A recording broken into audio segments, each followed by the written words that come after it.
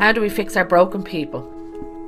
Published by Paula Kavanagh on June the 6th, 2018. Sexual abuse is accepted across the world as being the most underreported crime, and here in Ireland we're no different.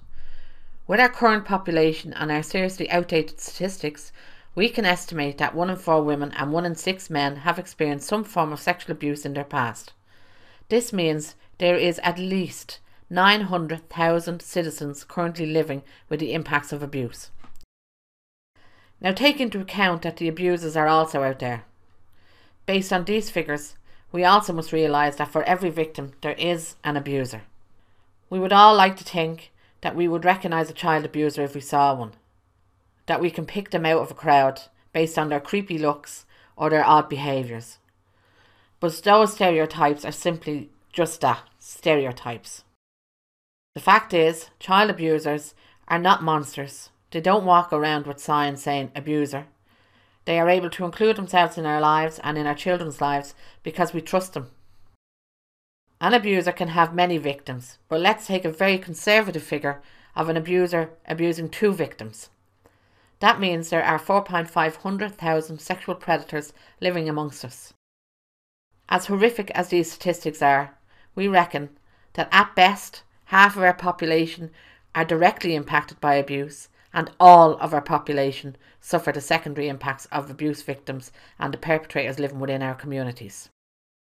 As victims of childhood sexual abuse, we understand just how difficult it is for victims to open the doors they hid their memories of abuse behind. However, without unlocking your memories of abuse, those memories will be the fuel that drives you forward or keeps you stuck. Though those memories or emotions can be on an unconscious level, they are most likely the force behind every decision, relationship, and dream you have for yourself and those around you. Until you're able to open the doors and look into the dark spaces, you will continue to live your life as a victim, which not only affects you, but all of those around you. Offenders can only continue with their behaviours if they remain in the dark about the impacts of their actions on their victims. As a victim myself, I wanted to know why my father did what he did, and I desperately wanted him to understand the damage he had done to me and to be truly sorry. It wouldn't have taken away the pain of what was done, but if I had any chance of understanding the why me element of the abuse, it might have helped me heal a little and find forgiveness for myself sooner. Why would an abuser look? We need to give them a reason to explore the why and the how they do what they do. Seeing into their dark places will provide them with the answers to the questions they hide from themselves. How we view rapists, sex offenders and paedophiles as less than human, monsters or creatures that deserve neither compassion nor understanding serves no one and certainly is not helping to stop their offending. They, like victims, need answers if we are ever to stop abuse. Simply placing them behind bars is not the answer. Offenders absolutely need to be punished and suffer the consequences for their actions and the lives they have destroyed. Their punishment will allow the victim to feel vindicated, heard, and more importantly, believed. Surely we all want abuse to stop, for suffering from this act to stop. We have no choice but to find solutions to stop abuse, to show those who commit these atrocities that they need to stop. You will never change anything if you do not understand why you do it and what impact you're having on someone's life.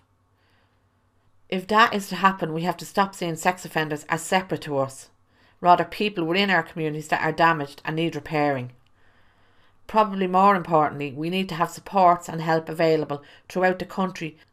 There has to be a better way, as clearly what we are currently doing is not working. Today, the 6th of June 2018, the government announced that it is considering new measures, including electronic tagging, to tighten restrictions on sex offenders after they are released from prison. The tag would be dependent on the risk the sex offender poses on a community. The released sex offenders would also be required to be fingerprinted, photographed and registered at Garda stations within 3 days of their release from jail and provide any change of address.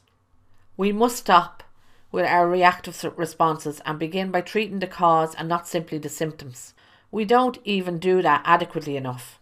the scant service provision and cost of attending therapy, along with the long waiting list, further inflict pain and suffering on the victims of these crimes.